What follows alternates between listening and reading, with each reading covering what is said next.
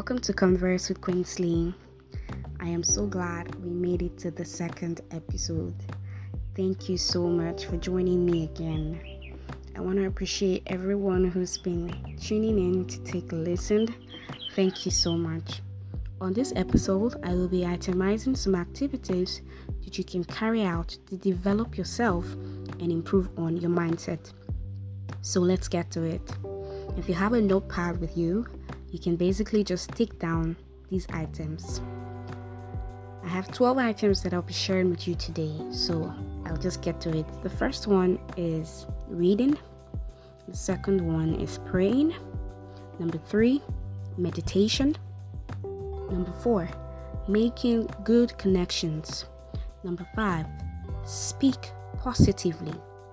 Number 6, get coaches or mentors. Number 7, learn to stay alone. Number 8, learn new skills. Number 9, identify your strengths and weaknesses. Number 10, exercise and practice healthy living. Number 11, document your processes and experiences. And number 12 is evaluate yourself. Now note that these are activities that are meant to be continued. You may not be able to do all of them at the same time, but you can always take one or two at a time. In subsequent episodes, I will be giving details on all of these activities and how you can basically do them to your advantage. Thank you so much for listening.